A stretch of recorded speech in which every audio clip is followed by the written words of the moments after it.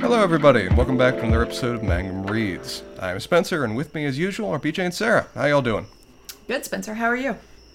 Doing okay. Looking forward to talking about Station 11 for the second week in a row. Sounds good.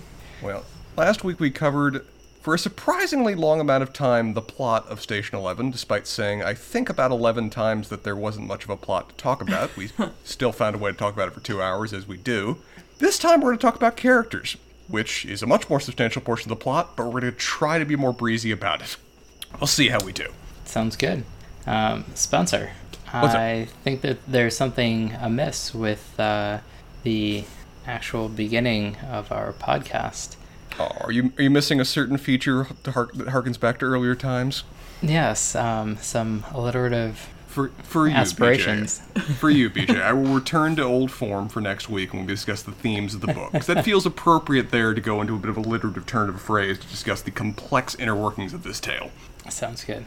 Well, Go ahead. No, I was going to say, Sarah, you mentioned that you had a different promo to bring up to this particular podcast and for Mangum Reads in the future. Do you want to introduce that now, or should we get to it later? I actually think that it does kind of make sense to do it now, because I think it will relate to kind of what we are going to talk about today. At least I hope so. So I am on the record and very much stake my claim to loving this book. I have come to find out that not everyone feels this way about this book. You've definitely heard about one person in this podcast, in the sense that... BJ, who was it that you said that utterly disliked this book? Can't remember right now. Bree. Was it Bree? Yes. Yeah. Bree and I had dinner last week. Oh, and God, talked all right. about all of the reasons that she does not like this book. Oh, that sounds fun. It's very much not the poem, oh, how I love this book, and let me tell you the ways. Yes. Although I will say it was interesting because she did tell me that like the real reason that she doesn't like this book, she thinks, is that it reminds her of Virginia, and she never liked Virginia. Hadn't really thought about a Virginia Woolf comparison. That's interesting. That sort of like meditative popping back and forth with the sort of experience of being in people's consciousness as the sort of point of the story. So I kind of get that. It's a fair comparison. I love Virginia. So and there's the here line. we are. But, so here we get to this moment, right? While this book has a solid 4-star review on Amazon.com, a little-known website that I like to peruse every once in a while, there are a we fair doing number 1-star reviews? of outrageous 1-star God. reviews. Oh, God. This will be fun. And so I'm going to try, especially if this is a new segment and we're jumping into it kind of in the middle of our discussion of this book, I'm going to give you one that I think is like really, and I read a lot of 1-star reviews, one that I think is kind of indicative of a lot of the things that people do complain about with this book. And then one that is kind of specific to our topic today. I fully endorse this. This is a So wonderful idea. We can kind of use those as maybe jumping off points for our discussion. Please. I was going to So- say, I Yeah. really like this segment, and it very much reminds me, one of my favorite things to do on ethnic restaurants is read the 1-star reviews boy. from white people. Yes. And I feel like it's almost a better recommendation than like the good ratings that anybody has. Oh, yeah. You know, regardless of ethnicity or whatever else, but like the especially usually white people, but that go to Szechuan restaurants and complain that it's oily is like my favorite thing. And they'll take pictures of all the food and be like, see, there's oil on it. And anyway, that might need to be a Whiskey on the Weekend segment, but Sure. Well, the same sort of principle applies to some extent to these as well, because there were certainly some reviews that I read and took sort of like personal affront to, like, shit, they actually have a point, but I don't care. But then there were also some that were very affirming to me for liking the book, because clearly these are idiots who don't like the book, so it's fine. Like the people who couldn't understand why the electricity would have gone off if people died. interesting. Yeah. That one doesn't require too many leaps of logic to understand, I wouldn't think. No, I wouldn't think so. All right, so 2 reviews for you. The first one is the kind of, probably the one that we would have talked about last week, if we had been doing this segment last week. So, this book is not science fiction. Bland soap opera shoehorned into post-apocalyptic paean to the most boring aspects of modern life.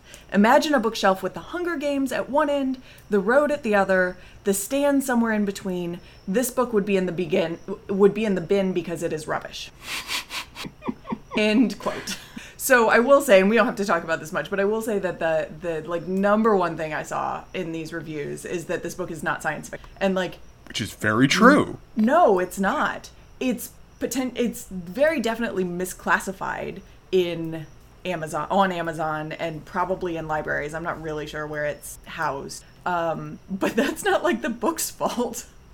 Yeah. Well, I actually would disagree to a certain extent that it's science fiction. It definitely has a post-apocalyptic setting. It's a science fiction-y trope. Yeah.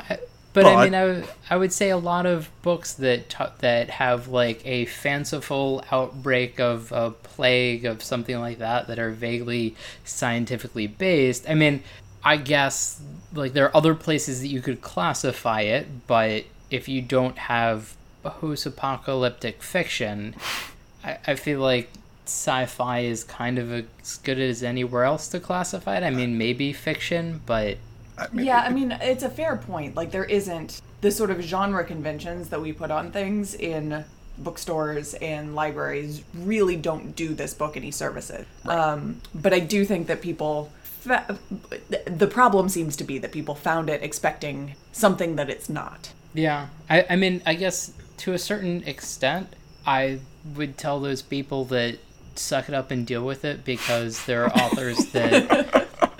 I mean, to a large extent, but there are authors that are middle-of-the-road sci-fi that have stories that aren't insanely different from this. I mean, there's a Heinlein story that's a post-apocalyptic, like, frontier and story that's very sort of libertarian and whatever, and I feel like everybody would be like, oh, sure, it's sci-fi because it's Heinlein. Right. But there's nothing about it that's really sci-fi other than maybe there was a nuclear explosion or something. I don't even remember what started the apocalypse that they're dealing with, because it never really matters. And I'm sure there'll be people that will complain, first of all, because it's Heinlein, and second of all, because it was written for an audience that was probably 50 plus years ago. But in terms of classification, no one's going to bat an eye at it being classified as sci-fi. And I think that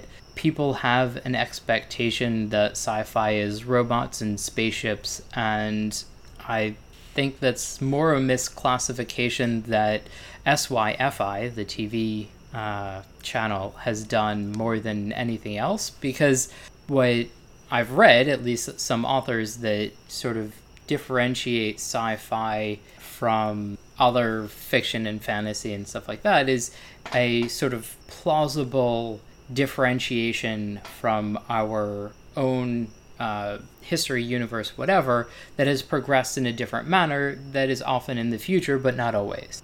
Sure. And so you can sort of like, and that's sort of where maybe alternate history is or isn't, but I feel like if you're going to have an alternate history and you're going to classify it as fiction, nonfiction, / sci-fi fantasy makes a lot more sense than fiction or nonfiction. Sure. And, I was thinking, too, because a lot of people were, in these reviews, were kind of talking about, like, I never expected a post-apocalyptic book to be so boring, which, excuse me, but also, we were talking last week about how little time is spent in this book really discussing the sort of immediate aftermath of the apocalypse, right? The immediate aftermath of the plague, which is what most other post-apocalyptic fiction really does, right. Is that kind of immediate moment-by-moment survival that you have to get to. And this is really going beyond that and not really super concerned with the idea of that immediate survival to begin with. And so I think that kind of disconnect is really at the seat of a lot of the sort of complaints about this book as well. It's one of the things that but we don't have a classification for that either. Yeah. This is a book that does not easily fit into any category. I mean, it's perfectly reasonable to assign this into science fiction just out of it matches traits of other science fiction works, at least in terms of the setting, but it kind of... you can see how it would rub people wrong if someone said, oh, this is a great science fiction book, and the immediate picture they have in their heads is the classic pulpy science fiction works, which it's never going to be in the same category. Mm-hmm. Well, and I feel like it's doing a disservice to science fiction to say that's what science fiction is. Yeah, it is. It is the nature of categorization that we immediately think the most common pulpy category when we think of it, when we describe a particular genre. When we say horror, a lot of people immediately go to slasher, even though it's no way representative of how broad the horror genre. When people say science fiction, they immediately think Star Trek, though it's not necessarily indicative of whatever, but the full array of what science fiction is capable of. Mm-hmm. It is simplified in terms of how we think about things to make it easier. And it leaves books like this struggling to find an audience at times. Yeah. So in going with this segment, I figured I'd look in on Goodreads. Yes. And the big problem that I have with Goodreads is most everybody has decided that the way to best rate something 1 star is to write their own novel about how much they didn't like it. Yeah. That is why I decided on Amazon and not Goodreads. There were 2 that I thought were short enough. One that we can't really share on the podcast because it's literally just a GIF, which I thought was really funny, which I shared in the chat, which is basically somebody rolling their eyes backwards and making it like they're bored. But the other one that is short enough, which is made it 60% through this. If my 2 options were dying in the apocalypse or surviving and joining a post-apocalyptic traveling theater, I choose death. All right. Sarah, what was the other review of yours? Yeah, so this one goes directly to kind of characters.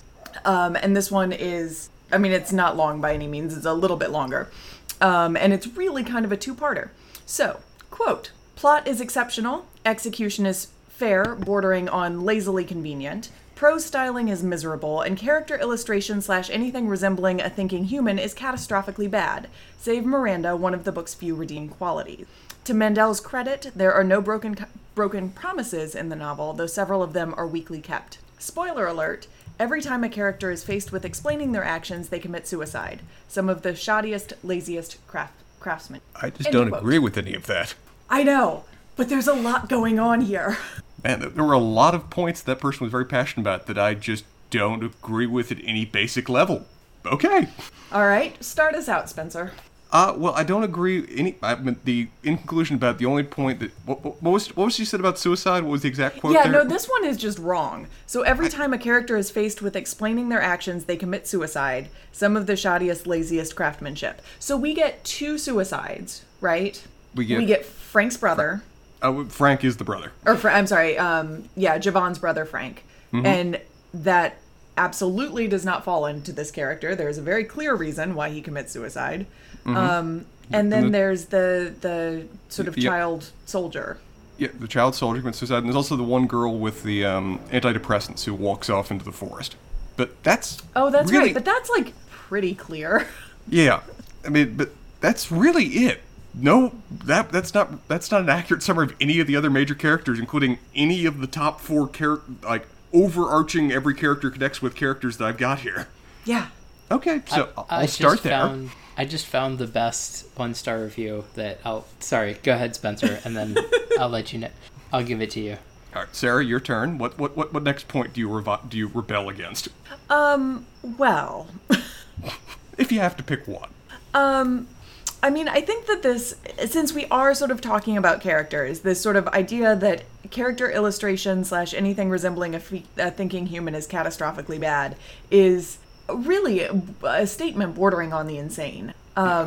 We have a lot of people who are occasionally described in, I don't even know what the right term is, but they're a little bit sort of sketched out. They're a little bit exaggerated, although I think that there are a lot of arguments that could be made for why that happens. But I think that all of those main characters that you were sort of just mentioning, Spencer, have really interesting and complex motivation. They do. And in terms of most of the decision-making over the course of this book, I was actually impressed that most of our main characters behave really rationally and sensibly over the course of this book. they make the decisions that make sense at the time, and even when they err, it's still in a way that would be the reasonable course of action you would take. I at no point see characters like, Kirsten or Clark in any way behaving irrationally or not thinking through the decisions. If anything, how they govern their life is a very conscious choice by which they're going about things. I don't understand this reviewer's point at all. I wonder if they wanted more internal exposition that you get in many, many novels that I don't think was there for this one. I don't think that it's a problem with the book. It's just different.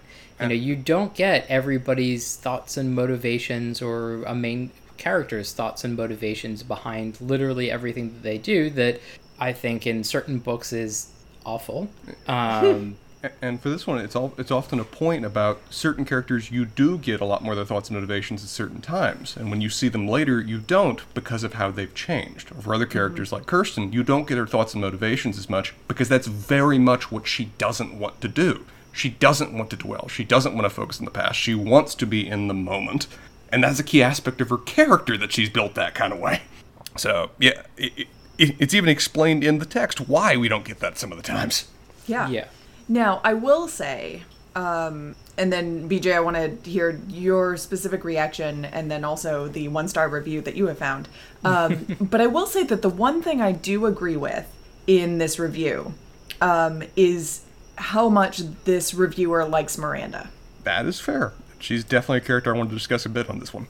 Yes, I think Miranda is extremely interesting, and I am interested to kind of talk about how her arc fits in with the rest of the book. Because she decidedly has an arc for a character that is mostly seen looking back at the past, because she's not in the, I'll call it the quote-unquote present with most of the other characters.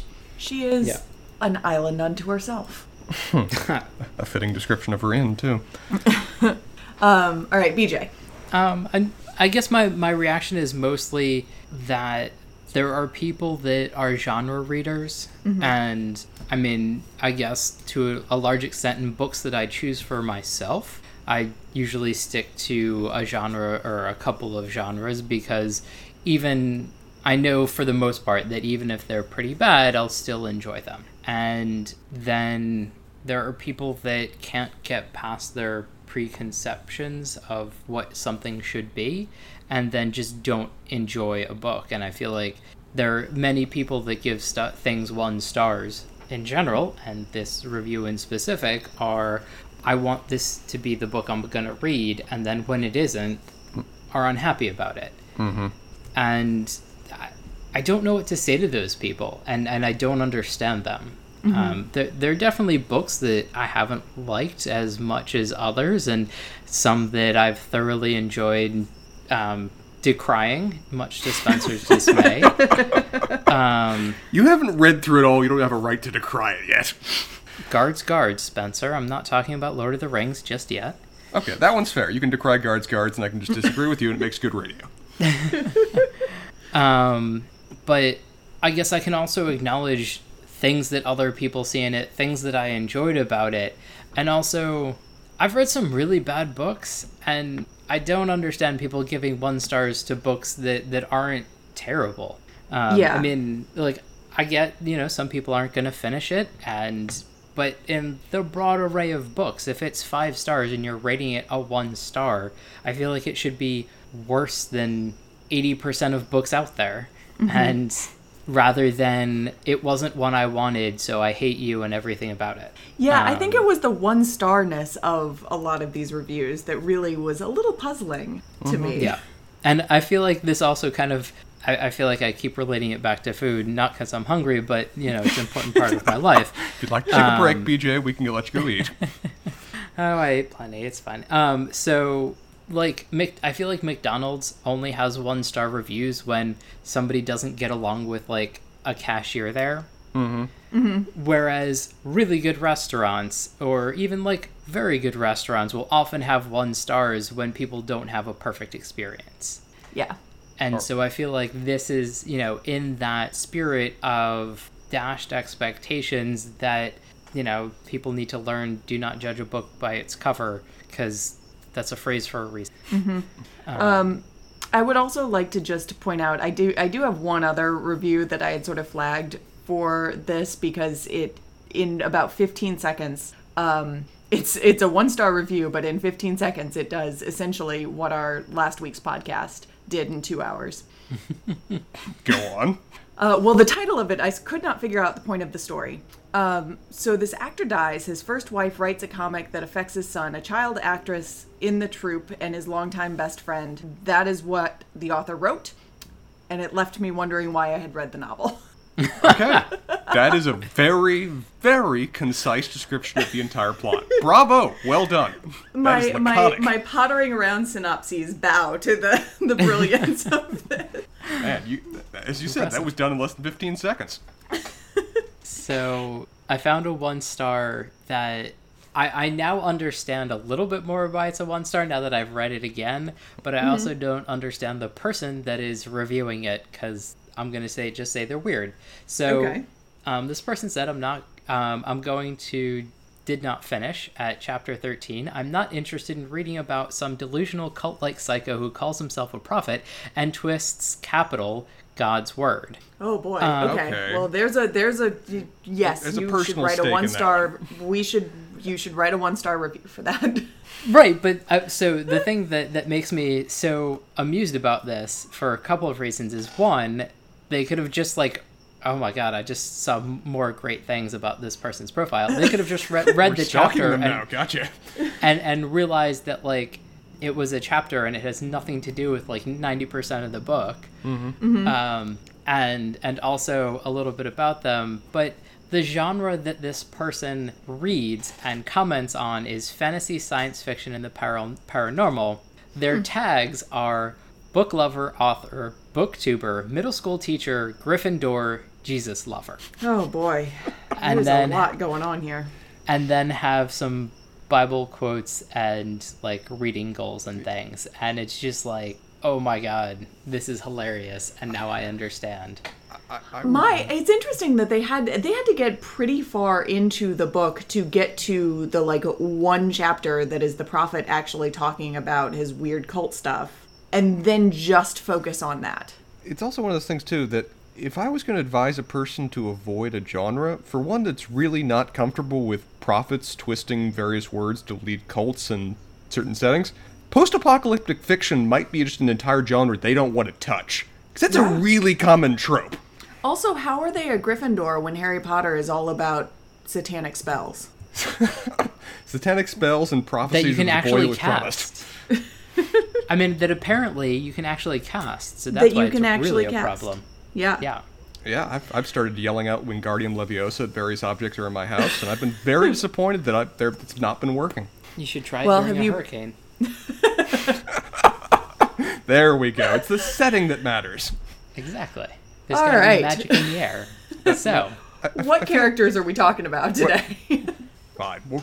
We'll come back to this. This is actually a wonderful idea for a continuing segment. Good. I'm glad you all enjoyed it. I had a great time over my lunch hour today. But I feel like we got basically either 4 or 5 overarching characters. Probably 4, but Miranda should really get her own category, even though she's effectively under Arthur's header. But I've got, in terms of the characters that have their own segments and drive the plot, we've got Arthur, who is the one that everyone is connected to in the driving force of this plot, despite the fact he dies on page 3. Jeevan, who is also integral connected to Arthur and everybody else. Kirsten, Clark, and then, again, Miranda is still very much under Arthur's label, but she is important in her own right, and so I think she needs her own category. So those 5 seem reasonable. Arthur, Jeevan, Kirsten, Clark, and Miranda is the important characters of the story.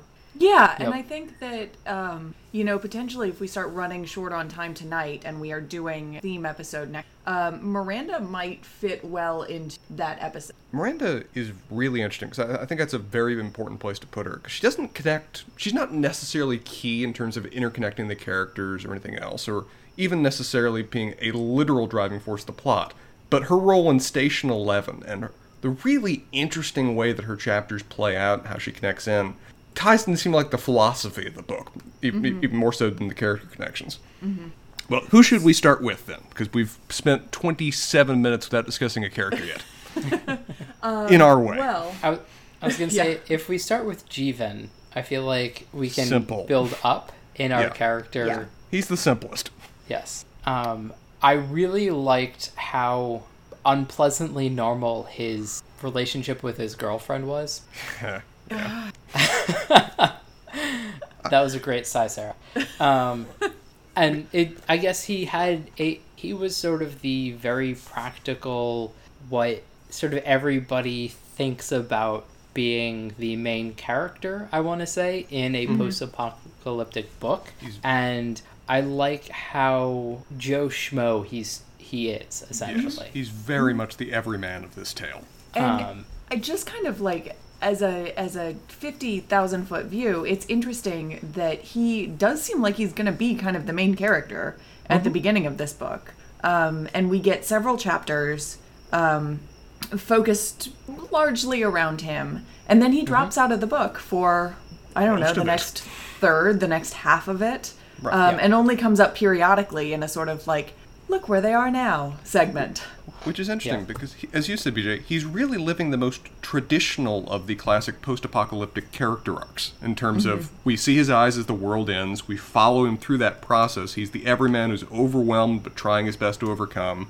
We get a bit of his actual journey along the road in the first 2 years, which we see nobody else going through. And then we see him in the far future having settled into a life, having found a new family and a new purpose, having found a new career, the one that he always aspired to but was unable to really achieve in the real world. So it's very much fitting a lot of the tropes we see in post-apocalyptic fiction, but he's the most, as you said, he's our starting point to build up to much more of where the book actually wants to talk about.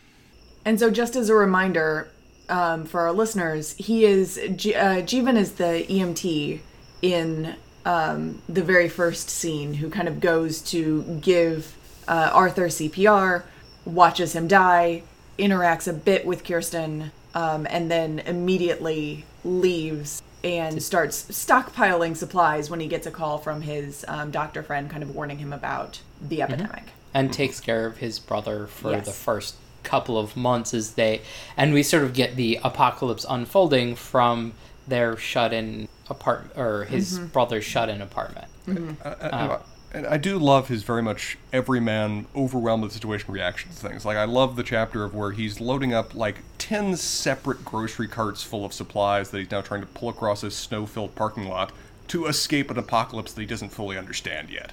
That's the kind of, I have no idea what to do now reaction I would really engage in that scenario. Well, he only knows that it's the apocalypse because, like, this doctor friend of his is like, hey, He it's trusts. bad, you should stock up. And It's even a progression of, it's bad, it's really bad, I'm dying, goodbye. It's that kind Yeah. of series of calls he gets over the course of, like, an hour.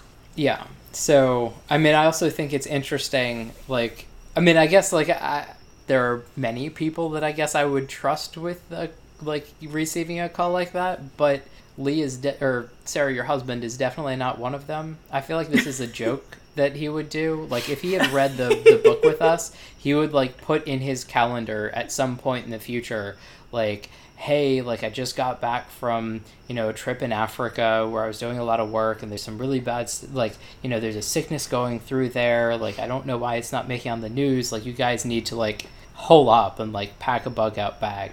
And then, like, a week later, be like, I was just fucking with you. When you're emerging from under your stairs. Yeah. I think that you have called that 1000%. I think that he has mentioned on Whiskey on the Weekends that he regularly just tells me the wrong time when I ask what time it is. Yeah. So no, he is not the messenger for this. Mm-hmm. Yeah. Like, how many people in your lives would you, if they told you things were bad, maybe not like the I'm dying, because I feel like that's Sure. kind of a little over the top, but like, how many people in your life, if they told you to, like, pack a bug out bag and stock up, would you go to the store and Without, like, double checking and be confident myself of what they're saying? Yep. Like, just What- purely based do- on what they're saying first. do what Jeevan did? Oh. Spencer, do you trust your parents that much? If my dad actually... It's one of the things where my dad's such a worry. My dad offered to charter a private plane to fly down to Florida to get me out of the way of a hurricane. So I know his heart would be in the right place if he told me these things, but I would still feel compelled to double check. I'd be double checking while I'm going to the store. Spencer. But what? Spencer, how long did you spend without power in an awful apartment? You know, there are things that are just not relevant to what I'm talking about right now. Okay. And that particular week and a half period is just not relevant to what I'm discussing. Fair enough. I mean, pretty much if any of the manga guys in my immediate circle of friends, if you two, if one of you called me up and told me this, I would trust you enough to start going in the direction, even if I'm going to check while I'm there. So, but in terms of just like absolutely just going blind and not checking, I don't know if I could suppress the curiosity long enough to do that. Fair enough. Yeah. For another thing that for Jeevan that kind of stands him out is that, I mean, all of the main characters we're going to discuss have interconnections to the other main characters. It's how this is structured. Jeevan has a couple, but they seem less significant than the other ones do. Of where Jeevan's there to try to perform CPR on Arthur to keep him going when he collapses of a heart attack of the play. He runs briefly into Kirsten, who's an actress at the play in the very interesting production of King Lear. And then he was, in a prior aspect of his career, a paparazzi that took a picture of Miranda outside of her house and had an interview with Arthur, actually, as well. I remember that now. But all of those are really just occasional and not really necessarily that relevant to anywhere where the story goes. But they do play into the theme this author wants to bring about of all of these characters have connections in their lives that prove relevant or just binding going forward. Is there anything else I missed about how he connects into these other characters? I don't think so. I think that's pretty much it. All right. Well, Sounds about right. how do you guys feel about where Jeevan ended up? Does he seem content with his lot by the end of this story? Because he I certainly am is. very happy for Jeevan at the Yeah. end of this story. He got rid of a girlfriend who's the worst. Pursued his career. Yeah, I think of the people in this book, I feel like he and Clark sort of end up in some ways like the happiest. Which is interesting because they both pretty much on day one lose a, and I'm going to use air quotes given Jeevan, loved one as kind of the start of their arc. Yeah.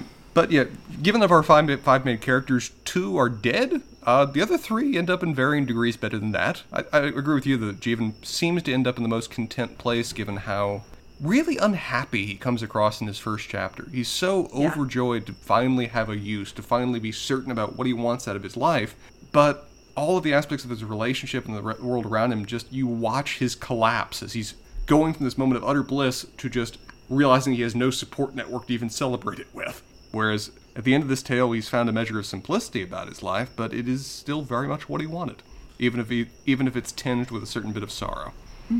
I was going to say the only other person that I feel like has a vaguely, I wouldn't say happy ending, but is the chronicler that does interviews. Francois? Yes. Yeah, we only see him for like one chapter, and then I gotta ask you all about, we're gonna discuss Francois, I gotta ask, does the book imply something vaguely insidious may have happened to him or his city? Because they talk about how he's publishing this one paper 3 years ago, and everyone's aware that this paper was published, but no copy of this paper ever makes it back to the museum then again ever after. Well, but the museum is a history of the past more than, like, of the pre-Georgian flu. Yeah, but So, they never even get a report that another like article of this newspaper was published. yeah, I mean, very possibly. I don't think we have But there- anywhere there near are enough to go on with respect Yeah. to that. That just caught me up. It struck me as interesting given how excited he seems to be about publishing this, and then we have several characters state that no other articles of it were ever published. Well, and Yeah. it does have a sort of suspicious quality to it, but I think that it also we don't get enough information to kind of make a definitive judgment. It could be an indication of just how little actual travel is happening. Yeah. That because they didn't bring it, the troop did not bring it, it didn't get anywhere. It purely could just be the fact that they move in a circle, and that circle takes like 2 or 3 years. They just haven't come back around to pick up a new copy yet. Yeah. And they've also never been to Severn City before. Valid point. I mean, I agree with you, BJ, though, that he really does come across as one of the most happy people in this story, of where he's still very nostalgic about the past and what they've lost, but he's so damn excited about this project and wants you to be excited with him. And is kind of frustrated that Kirsten isn't. Yeah, he picked a weird one for the interview there. in discussing a story about the experiences that people have had moving along this road of the new life, I'm going to talk about a person who A, doesn't remember any of it, and B, doesn't want to talk about it, period, and what she's willing to discuss, she doesn't want on the record. Great first person. Just a stellar informant. Yep. Well, anything to discuss with Jeevan, or should we move on? Should we move up the totem pole, or I think down? we should up, yes. Right. move elsewhere. I guess in terms of things to discuss, I feel like our Clark is sort of the next building block, I guess. Sort of the bookend to a large extent to the book. Literally, yes. Because he's sort of so Clark is the Arthur's quote unquote best friend. I guess I didn't get that sense per se, but I feel like it's mostly because the points that we see Arthur, for the most part, he's just not wanting to be friends with anybody. Right. So these two seem to have met in college, like when he was at acting school. I think that's when they met for the first time. And they were wonderful college friends. At that point in their life, they established a friendship that they were going to keep forever.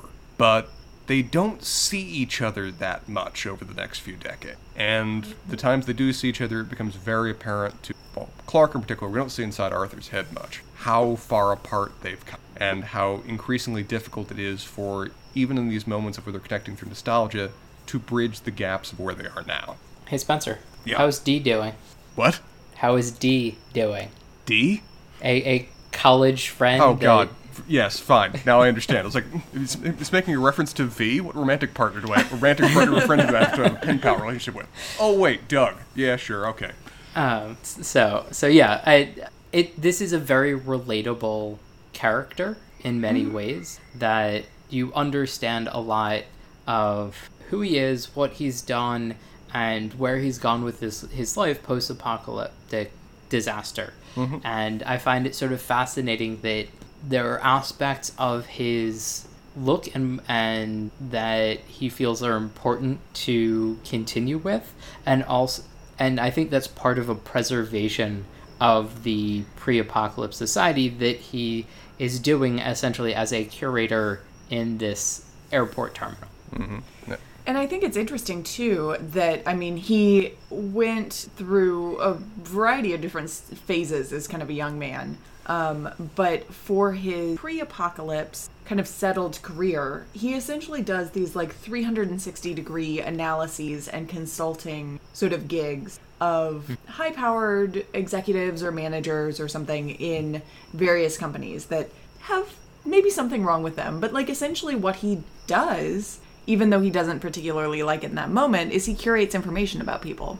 And he creates these visions from the perspectives of other individuals around them, not unlike potentially what this book is doing, but also not unlike what he is doing in the Severn City Airport. He's just doing it with artifacts there, and he seems much happier with the artifacts than with the humans. A thought that just occurred to me, too, I think it's boyfriend, I don't think they're married, Robert, isn't he actually a professional curator himself? Doesn't he reference that he was running a museum or something right before when the apocalypse happened? I don't remember. He very well might have been. I just have it's a vague thought that I had, but if so, that again just ties in how much of his life before the apocalypse was associated with this kind of curating of ideas or people or memories or history, even the people he chooses to be around. But now that everything else has fallen away and he has a very different perspective on his job once things start to fall apart than he did maybe when he was doing it, he's able to find a different lot in life. And Sarah, you talked about how your kind of dream scenario in Apocalypse would be to be living Kirsten's life, traveling with the Traveling Symphony. I much more picture myself probably ending up in a Clark role. That's probably more where I would be content enough to end up in this post-apocalyptic scenario. I can't imagine you collecting cell phones and credit cards and laptops and all kinds of things. But one thing I think that also really does suit you too, Spencer, is Clark's kind of centrality in the conversation about, we are living in this post-apocalyptic society now. How do we deal with what do we teach our children? Right. That's a very interesting discussion that comes up in Jeevan's chapter 2 of to what degree does the past matter now? Yeah. Is this something that we should continue to persist in? Because, at least in a different setting, the past was something that we could actually learn and benefit from, because the past is a part of our evolution. Whereas in this world, the past is a cut-off thing, at least from the perspective of a lot of the characters. It's something that can never be. Is there any value in teaching children essentially a degree of a taunt about this magical world that once was, that they can't really conceive outside of fiction? Clark seems to fall very much on one end of that scale, but we hear other characters discuss that the past should be forgotten because it has no relevance to the future, which I don't think is something the author ultimately agrees with, but she has several characters say. Mm-hmm. Yeah, it's an interesting sort of dichotomy of people that seem to want to forget the past to move forward and those that want to remember the past to move forward. Mm-hmm. Which makes it particularly interesting when Clark and Kirsten meet at the end of this tale, because they're two characters with very different philosophies in life, but find a common moment in this brilliant light on the horizon. Yep. And still my biggest disappointment about this book. Where it ends? No, that I never get to see or read Station 11. Oh, well, yeah, okay, sorry. Well, only 2 chapters were done. I don't care. Sarah, also, you mentioned all these, just lost cell phones and everything else. My closet door is open, and I'm seeing my box of used electronics that I've not turned in. That's just full of leftover electronics, and I'm like, oh god, I'm already making my own museum here. It's your practice run. When people say preparing for building their apocalypse kit, I don't think they usually mean that. But apparently I'm doing it differently. You're building your 20 years after the apocalypse kit, Spencer. Spencer's going to have his used electronics, old socks, and, just... Probably still a lot of Soylent. A lot of Soylent. Yeah, we'll have to get some more for you. That even in the pinch of the apocalypse, it's just like, no, it's too thick. I don't want to drink it. It's one of those things where you guys are going to be traveling years after in the apocalypse and you're going through your things and just find one of my socks. Just having gone through it all, there's a sock at the bottom of your stuff. Spencer, I think I have socks of yours in this house and you have never been to this house. Oh, the socks came with you. You can't leave the socks behind. Basically, just use memories of me as just... Use the socks as a metaphor for memories of me. They're going to stick with you. Right. Spencer would never be able to keep a house elf. I don't get that reference. Just free them continuously. Wait till book 2. Well, so, all right. Do we have other things we want to talk about Clark? How does Clark connect to the other characters? We've discussed a couple. Yep, so he was Arthur's best friend, and we do see him interact with Arthur a couple of times, and it shows how much Arthur has changed throughout his life when he meets up with Clark, and how much they can no longer connect, and how much they no longer do connect as they see each other. Particularly their last interaction in a restaurant together, shortly at the same time that Arthur's performing the play, that was a really painful chapter of where Clark realizes that Arthur has called this meeting with him, invited him to lunch, for the purpose of his own marketing. That he has no active, real desire to spend time with his old friend. He's just arranging for a lunch to occur in a public place so that he can be seen, and so that word of mouth can spread about the play that he's in. And it's really painful to see Clark realize that. To realize that, okay, this is effectively the end of our friendship right now. It hurts to see that play out in Clark's mind as when he leaves sadly from it all. But other connections, pretty much he doesn't have any really connections to Kirsten or Jeevan. I don't think they interact other than meeting Kirsten at the end of the tale. At the very end, yeah. His other main connection is honestly to Miranda, where he actually plays a pretty key role in her story. Where he meets her, I don't know if it's for the first time, but it's one of the first times at that one infamous dinner. Oh, that fateful dinner party, yeah. Where he's the only real character that makes any effort to actually commiserate with her, to spend time with her, whereas... Be a human. A human, not operate in this little Hollywood orbit that the rest of them are living in. Which is heartfelt and tragic in its own way, too, because they're both realizing at that moment, man, Clark really does come in for a lot of ends. We see him at the end of his relationship with Arthur, we see him at the end of Miranda's relationship with Arthur, we see him at the end of the story in terms of Kirsten's, in some ways, end of her philosophy of things. We do see him at the beginning of the Severn City airport, though. We do at the end of modern society. Yes. Yeah. It's a transition. It's a series of I mean, this is another character we see a bit of the apocalypse with, but it's a purposefully isolated way of playing it out for him because if I remember correctly, he in some ways Severin City and the people there are saved from the ravages of the apocalypse because a quarantine notice went up quickly. And so And just like the insanity of how they deal with that quarantine, like I guess I kind of understand like a quarantine's a quarantine, but like not letting people deplane and that just Yeah. yeah, and they never go in that plane, right? That plane literally just No. sits as a tomb for decades afterwards on the tarmac. And Yeah. that's the other thing that Clark is sort of there for, and we're not going to discuss him as a main character, but Clark is there for the beginning of the Prophet. Yeah, where I guess we can go into the Prophet's a sub-character of like several of these people. But we either can discuss him a little bit with Kirsten or Arthur, depending on how we want to do it. But as you said, he gets to see the end of Elizabeth and the beginning of Tyler making his transition to the Prophet. yeah. I do have a question when we get to the Prophet, and I think maybe Arthur is probably the best Yeah, point to do that. Yeah, I think it makes more sense to do it there.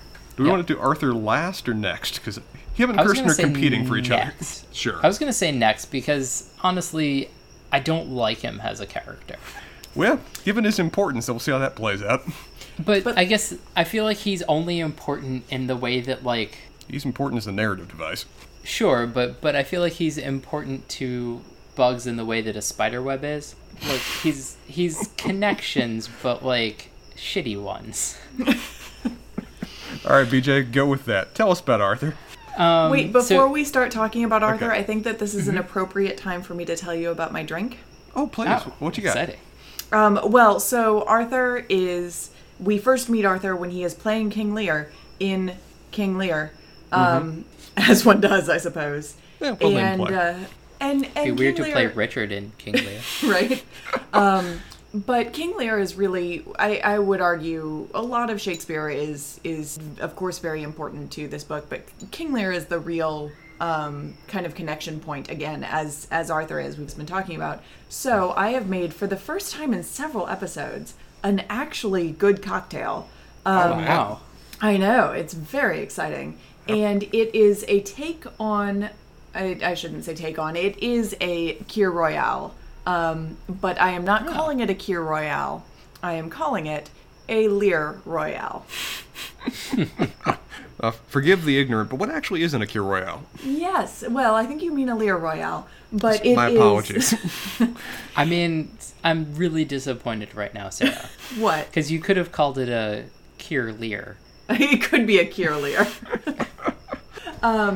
It is, so a Kir Royale is about an ounce of creme de cassis with champagne. Actually, does sound good. It's delicious. It is obviously very easy, and it is a beautiful color. Well, Sarah, I'm very glad you found a drink you enjoy on this program, because I was thinking as you were saying this, when was the last episode that you enjoyed your concoction? And It's I been a can't while. remember. It's been a long time. So I'm glad you're actually... It was probably she unnames them, and I enjoyed them too much, and then I had to start making things I didn't like. Gotcha. I was gonna say I pretty much go with sort of Lee's philosophy on drinks for the pod, where my cocktail is whiskey. Sure. So So that's in honor of Arthur. yes. BJ, Feels appropriate. tell us about Arthur.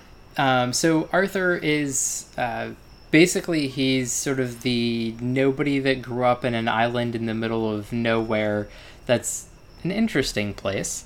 That sort of decides that he hates life on the island. Decides that he wants to become an actor. Does some, I believe, moves to L.A. to do that. Eventually gets his big break in film while he's sort of waiting tables and such. When he was friends with Clark. Becomes a successful film actor, kind of peters out and is the worst to a lot of people, like his first and second wife. Third one too, probably. We just don't know that he was terrible to his third wife. It's falling apart for some reason. Well, It's yeah. falling apart because he likes the child wrangler. Yeah, that yes. that could play a role. Yes, it could just be opportune in light of the fact it's falling apart. We don't know. Yes, it's the chicken and the egg situation. Is it falling apart and then he wanders, or because he's the worst, or is he the worst, wanders, and then it falls apart? Why not? Like his first marriage.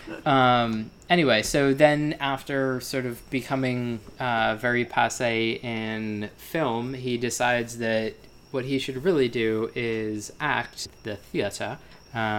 And he does so in King Lear, as your titular cocktail might suggest, and dies of a heart attack at 51, which I don't know, it's just bafflingly crazy to me that, like, apparently he's a successful actor, and then at 51 is sort of already out of the scene and married 3 times, and is sort of with it enough to still, this might say more about my view of things than how the world really is, but apparently has some modicum of success with a 20-something-year-old. Fame. Yeah, but, like, sort of past fame. Yeah, well, nostalgia is a hell of a thing, as this book loves to discuss. Yeah, but anyway, well, I guess. So... Well, no, it also does seem like he can be supremely charming. Yes. When he wants to be. Mm-hmm. Yeah. I guess it's interesting because I would have expected that to make it into the book at some point. Mm-hmm. But it's only sort of described in third person, I feel like. We see it a little bit, particularly oddly enough, associated with the play. Like in his interactions with Kirsten, or his interactions with, I forget the name of the Wrangler that's at the play. I actually did not write her name down. I don't know. Isn't it like Tanya or something? I It don't know. is Tanya, you're right. But we do see it in terms of when he's not putting on airs, when he's just in a room by himself, he can really be a charming, nice guy. It's just, he has so much expectations for himself, and the world has so many expectations for him, that he becomes rapidly insufferable when he starts putting on his acting airs. I really feel like you're giving him way too much credit for not being an trying asshole to. because of himself rather than the world around him. He is also just an asshole, which he seems to have perspective on to a limited degree at the end, even if he's not intending to do anything to change it. Yeah. Other than maybe trying to rebuild a relationship with his son. That is an interesting thing that we see in his last chapters about that is... He has the same moment realization of what he finally has concluded matters to him. And it's his kid by his second wife? Elizabeth is his second Elizabeth, wife, right? yeah. Who is now living in Israel with her. And he seems like he's, at this moment, turned over another leaf. That he's going to wrap up this play, he's going to wrap up his affairs, end his career. He has no idea why he's even kept this career going. And go to Israel and be with his son. And rebuild some kind of life with what actually matters. And then we see his death, which, we'll discuss it with Miranda, oddly seems to mirror her death in some ways, in terms of this just odd moment of peace and the beauty of what he's seeing before him. So one of the only characters we see really have a death scene like that is him and Miranda. My favorite contribution of Arthur's to anything is encouraging Miranda to write and publish Station 11. Yes. And I feel like I shouldn't reiterate my disappointment, but that I feel like that is his only reasonable contribution to society that we see in the book. He plays a lot of contributions to every one of our characters. Yeah, just not good ones. Propelling ones. I mean, Kirsten's propelling, life like, is shoving built somebody around into this a man. pool. Yeah. I mean, her chosen vocation, her favorite text, her hobby, pretty much her sole memories of the prior world are all driven by this man. Yeah, trauma. Trauma has a face, and it is Arthur's. How fitting for a Shakespearean play. King Lear. Yes. I think that the sort of other things that we see to an extent through Arthur are the weird island commune that he grew up in. That Is that a real place? Did anybody look?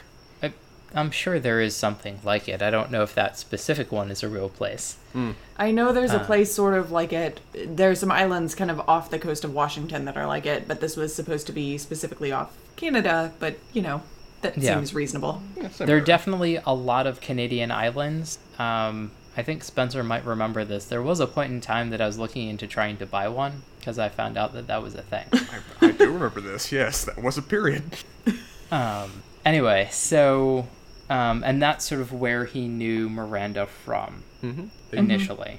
And so I guess the other thing that really ties all of these characters together are there's people from different stages of Arthur's life and knew him for different things and sort of encompass, the different aspects of the world that is still left after he passes. We've got two people that harken back to that island, of where we've got V, I think is Valerie, who we never meet and really don't learn a damn thing about, other than that she was a childhood friend of his that he kind of vaguely served as a pen pal with for many years afterwards, and ultimately, from a certain point of view, betrays him by then publishing all the letters that she never responded to, as her tell-all book to make a profit.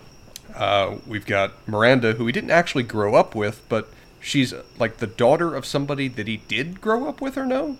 But she's from the same they're island. like half a generation apart. Yeah. I think it's like I think there's like 10 or 15 years between them. But she does connect him back to the past, and part of the reason that he starts a relationship with her, besides the fact that she's hot and vulnerable, is that she reminds him. I mean, that really is the reason. That she reminds him of that past, that connection back to a world that he's increasingly longing for, even if he doesn't actually want. Yeah, he likes the idea of, but not the reality, which is one of the reasons that he left.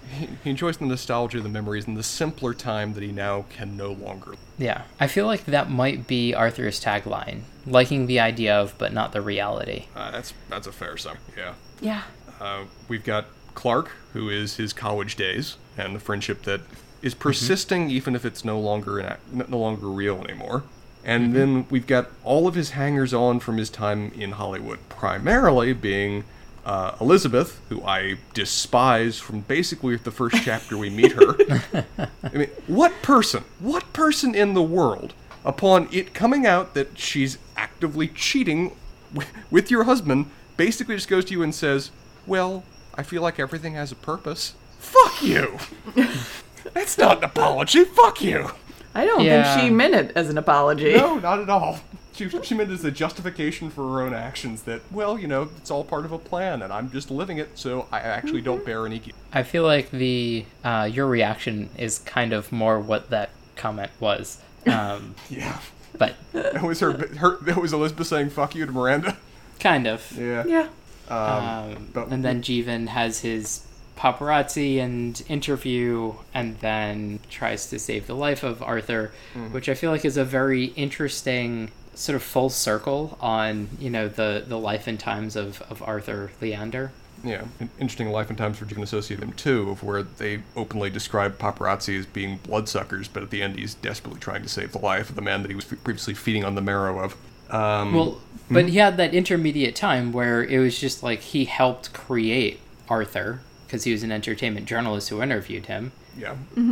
And like just the entire life from start to finish of like his, immediate or early stardom to the middle of like continuing to produce his, presumably waning career towards the end where, he's propping up a corpse, essentially. And then, of course, Kirsten, who is at the very beginning of her career and life as such, and as a result of this I don't care enough about Arthur to think he actually gives much of a damn about Kirsten, other than that she's cute and vaguely reminds him of his son.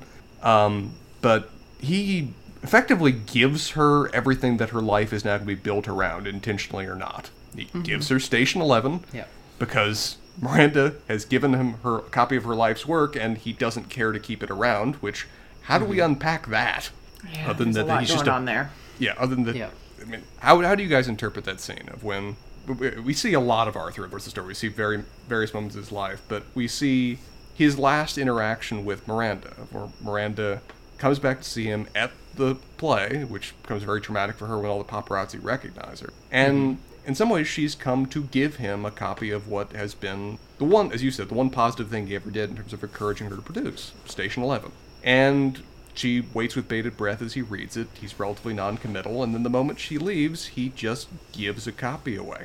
Well, the practical answer, or do you want like I'm looking deeper and trying to find something better from... Run with it as you will, BJ. Do you really want to go back to your second wife and try and raise your son bearing the life's work of your first wife? He's apparently willing to give said copy to his son. I mean, sure, but I feel like other than that, it's just like having multiple copies, and it's like, oh, I'm promoting my first wife's work. Would you like, Elizabeth, do you want to read this with me? Which would be a kind of hoisted upon her on her own petard, which would be kind of wonderful. But I honestly think that he's just, it's something that maybe my son will like because I've never talked to him, and then it's kind of like, oh, well, maybe I shouldn't have this in my possession, or at least not many of them when I go back to, I don't think in his mind there's much more than that. Yeah. It is interesting in the course of the story, though, that even though Kirsten has like such an obsession with Arthur going forward, that what he actually gave her was Station 11, and what he actually gave his son was sort of Station 11, right? And that his only real tangible inheritance to pass down was a paperweight, was from Miranda. That came from Tanya. Gave it to her just to calm her down. Okay. Yeah, so it's all of the kind of inheritance actually comes from women in this story. That's an interesting point. Arthur just kind of serves as a conduit for it. Yeah. Well, so I don't know, and those are both such touchstones for both of them as well. That he gives her all the various. She gets all the tools of the event. She associates all the tools of the adventure as coming from Arthur, but as you point out, in reality, she just doesn't actually know the real source of them. This is a real overarching question that I have no damn clue as to the answer to, but Arthur is the spider web of this story. He is the linking point. He is what's connecting everybody else together. Why? Why did the author put him in that world? Did anyone have any theories? Because it clearly was intentional. Yeah. I don't, with how carefully crafted in some ways the story is and how well written it is, I think there has to be a point behind that. I just don't really know what it is. I guess my theory would be that she wanted to write a book where the main character, or the quote-unquote main character, dies in the apocalypse. And it spiraled from there in more character-driven pieces. I think that that's true, and Spencer, I'm glad and sort of irritated that you asked this question. That's my role in life right there. Because this was my question reading it too. And it was also my question to kind of go back to the beginning of this episode. It seemed to be the kind of implicit question of a lot of these 1-star reviews that I was reading. Nobody got at it in quite such clear terms. But what they seemed to be concerned about was this idea of, why am I following this character in the past when I'm reading this post-apocalyptic narrative that seems to be about something else? I almost wonder if this is sort of like Clark's memoirs. Could be. Kind of book, because I would presume that Clark would have had fairly continual contact with Miranda, would vaguely hear about Elizabeth maybe from Arthur, and Arthur was a very important person in Clark's life. Presumably, might have had some information about that from Jeevan, and sort of this would be like if Clark were to chronicle Arthur and then look at the people that he's met up with, essentially, whose lives Arthur have touched. This would kind of be that book. I almost wonder whether he's almost intentionally insignificant, or intentionally not fitting into any of the roles of what you would think of where the driving force character, the inspiration, forget the term prophet-like figure for so many of these characters, but he unintentionally, despite having no real relevance or actual rational grounds to be driving these characters forward, is the inspirational force for where a lot of these characters end up, in terms of where Clark goes, where Jeevan's chosen profession becomes proven, Kirsten's life. And I think in some ways the author's maybe even offering a point that what drives you, what informs you, doesn't necessarily need to be grandiose, doesn't necessarily need to be world-changing. It can be personal, and it can be your own choice, and it can still drive and make an important life. And it seems like how that works for a lot of these characters here. Or even for Arthur, that his ultimate importance and his ultimate moment of peace are on the, not what everybody else thought would be the significant aspects of his life, or even what he previously thought were significant. But he finds meaning around the minutiae and the little details that connect. So maybe that's an aspect of the point, that Arthur is eminently important to the story because he isn't or maybe even shouldn't be eminently important, but still is. I also think that for me, this is ultimately a story about a lot of people trying to find their way, as the quote on the caravan says, to not just survive but thrive. And we see that in a lot of different ways. I think we see it most specifically in the sort of post-apocalyptic world with Kirsten and Clark and Jivan as well. But we also see it with Miranda, even as she does die in the plague. And we see certainly Miranda trying to do that in the sort of pre-apocalyptic era as well. And so you have this sort of community of strivers who are really trying to figure out, what does it mean to be in this world? What does it mean to sort of become myself in this world? And Arthur never did that. He strove professionally and was very successful in that, and was very discontented in that. And he becomes this sort of counterpoint for someone who was never able to thrive in the way that I think that this book is ultimately concerned with. And so even when sort of living and acting and working in this pre-apocalyptic world, he couldn't. And then it becomes very clear when he dies before the apocalypse that the narrative is indicating that he certainly is not fit to survive in this new world order. I mean, for a book that seems to be very much about the survival and persistence of the human spirit, which is one of the things I adore about this text, Arthur is very much the anathema of that. He is the inertia that the human spirit is trying to subsist on without actually having anything that makes it grow. Yeah. So I feel like Arthur's a good spot to wrap up, and then we'll do probably, I think Kristen and Miranda actually might, as you said, Sarah, fit very well with the theme of like world building, because they each encapsulate sort of the two halves of the world that Emily St. John Mandel. Yeah. Do we want to address the prophet now, or should we rope him and do the world building for next week? I think we can address him in about a minute and a half. Yeah. Yeah, we talked about him sort of plot-wise last week. And that's about as much play as he gets. So the question that I want to ask both of you is, when did you realize that something was up, at least, if not like exactly who he was? And also, I guess, why do you think he was in the book at all? Well, I can answer the first question pretty easily.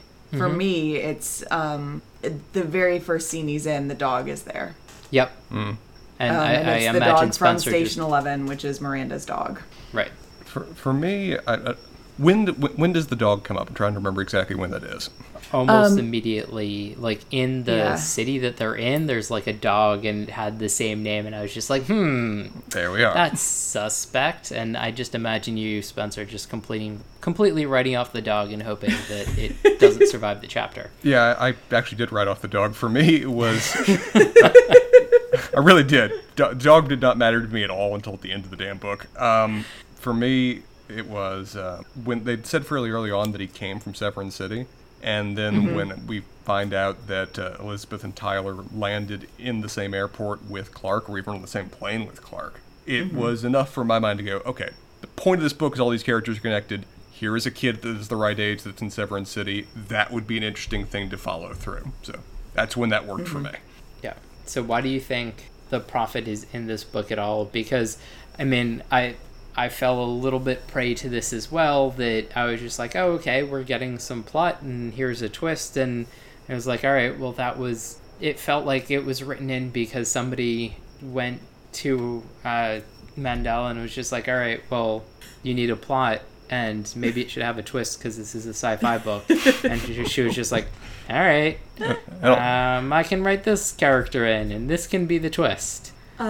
I mean, I think that for me, it certainly has a little bit of that, but I think even kind of going back a little bit to what I was just talking about in terms of Arthur and what is going on with his sort of meaning making. The other inheritance that Tyler got from him is this sort of sterile, aborted meaning making in the world, right? This sort of posturing of meaning making that leads to nothing. He happens to do it in the post-apocalyptic world, but with the resources that he has at that moment. The lessons of his mom and the Bible, God help him. Yeah, coupled with the lessons of his dad, and that's a real potent cocktail going on there. An inflated sense of his own importance in a world without meaning that only he can invent. God. Yeah. Ugh. Yeah. I mean, so that's sort of perfect. A false prophet that then is killed by his own followers. Yeah. Yeah. Yeah. That is better than anything I can achieve in terms of saying the importance of this character. As we talked about in the last episode, this character was the biggest change-up for me. That I was, from very early on, because he shows up very early in the story, convinced that he would be the arc villain that would really drive the plot. Instead, he's just more of a catalyst for moving the characters where they need to go. And that works. And he connects into the other characters, but it's not all as hugely relevant as I thought it was going to be. Yeah, I also wonder if it's also there sort of for a touchstone so people get the feel a little bit more of post-apocalyptic fiction. It does put you in that space, yeah. He's effective window dressing. And I guess the other thing that, Spencer, you kind of, in your response to what I and Sarah said, I almost feel like he's the representation of why Arthur had to die before the apocalypse.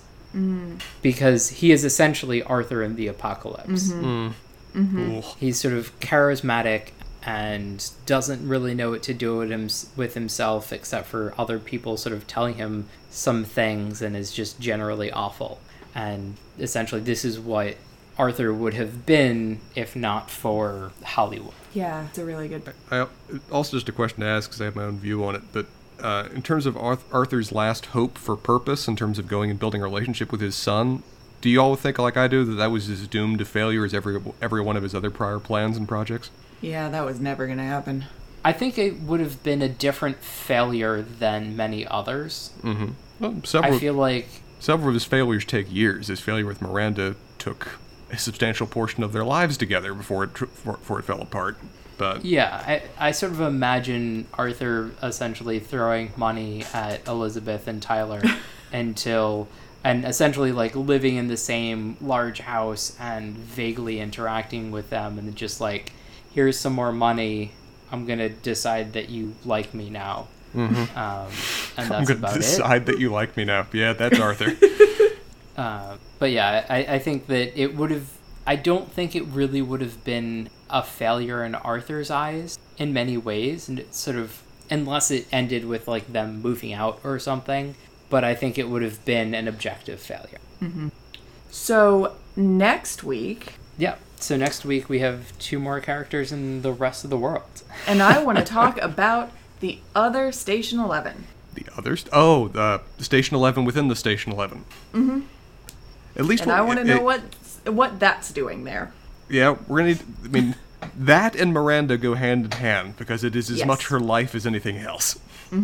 Yeah, I might be a little bit bitter when we talk about that, but I will try and keep it in, sir. that to extra big whiskey, BJ. You're only bitter because it sounded awesome and you wanted to know more.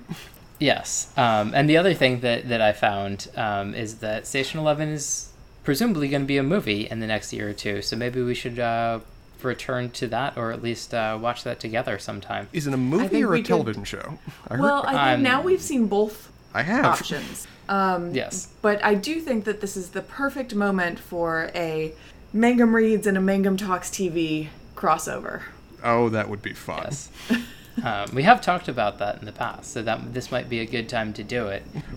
We talked about kind of doing that with Jameson here before too long, too. Yeah. would all be fun. And so Mangum Talks TV is one of the many offerings that Mangum Talks podcasts, the overarching brand of our trials and tribulations, where Spencer and Lee are drinking heavily and reviewing some sort of TV show called Succession. It is. It seems like a lot of Arthurs, from my vague understanding of the show. It is a show with nothing but Arthurs as characters, and just kind of picture how that plays out. So if you want to hear about that and many other things, you can go to mangumtalks.com, where we have, again, Mangum Talks TV, Whiskey on the Weekend, Mangum Reads, this podcast that you're listening to right now, as well as our Pottercast within a podcast, Pottering Around, and any other content that we feel like doing on every so often. And if you have any questions, comments, or other things that you want to shout at us, you can click on the link at the top right of the website that says Contact Us, and someone will read it and maybe pay attention to it. And so please go do that. And with that, again, as always, it was fun, and I like how we set a lot more before us than we actually had any reasonable expectation to complete. We made progress. But as always, it's been fun, and we've made progress, and we have our work cut out for us for the next time. All right. Looking forward to it, guys. Till then. Bye, y'all.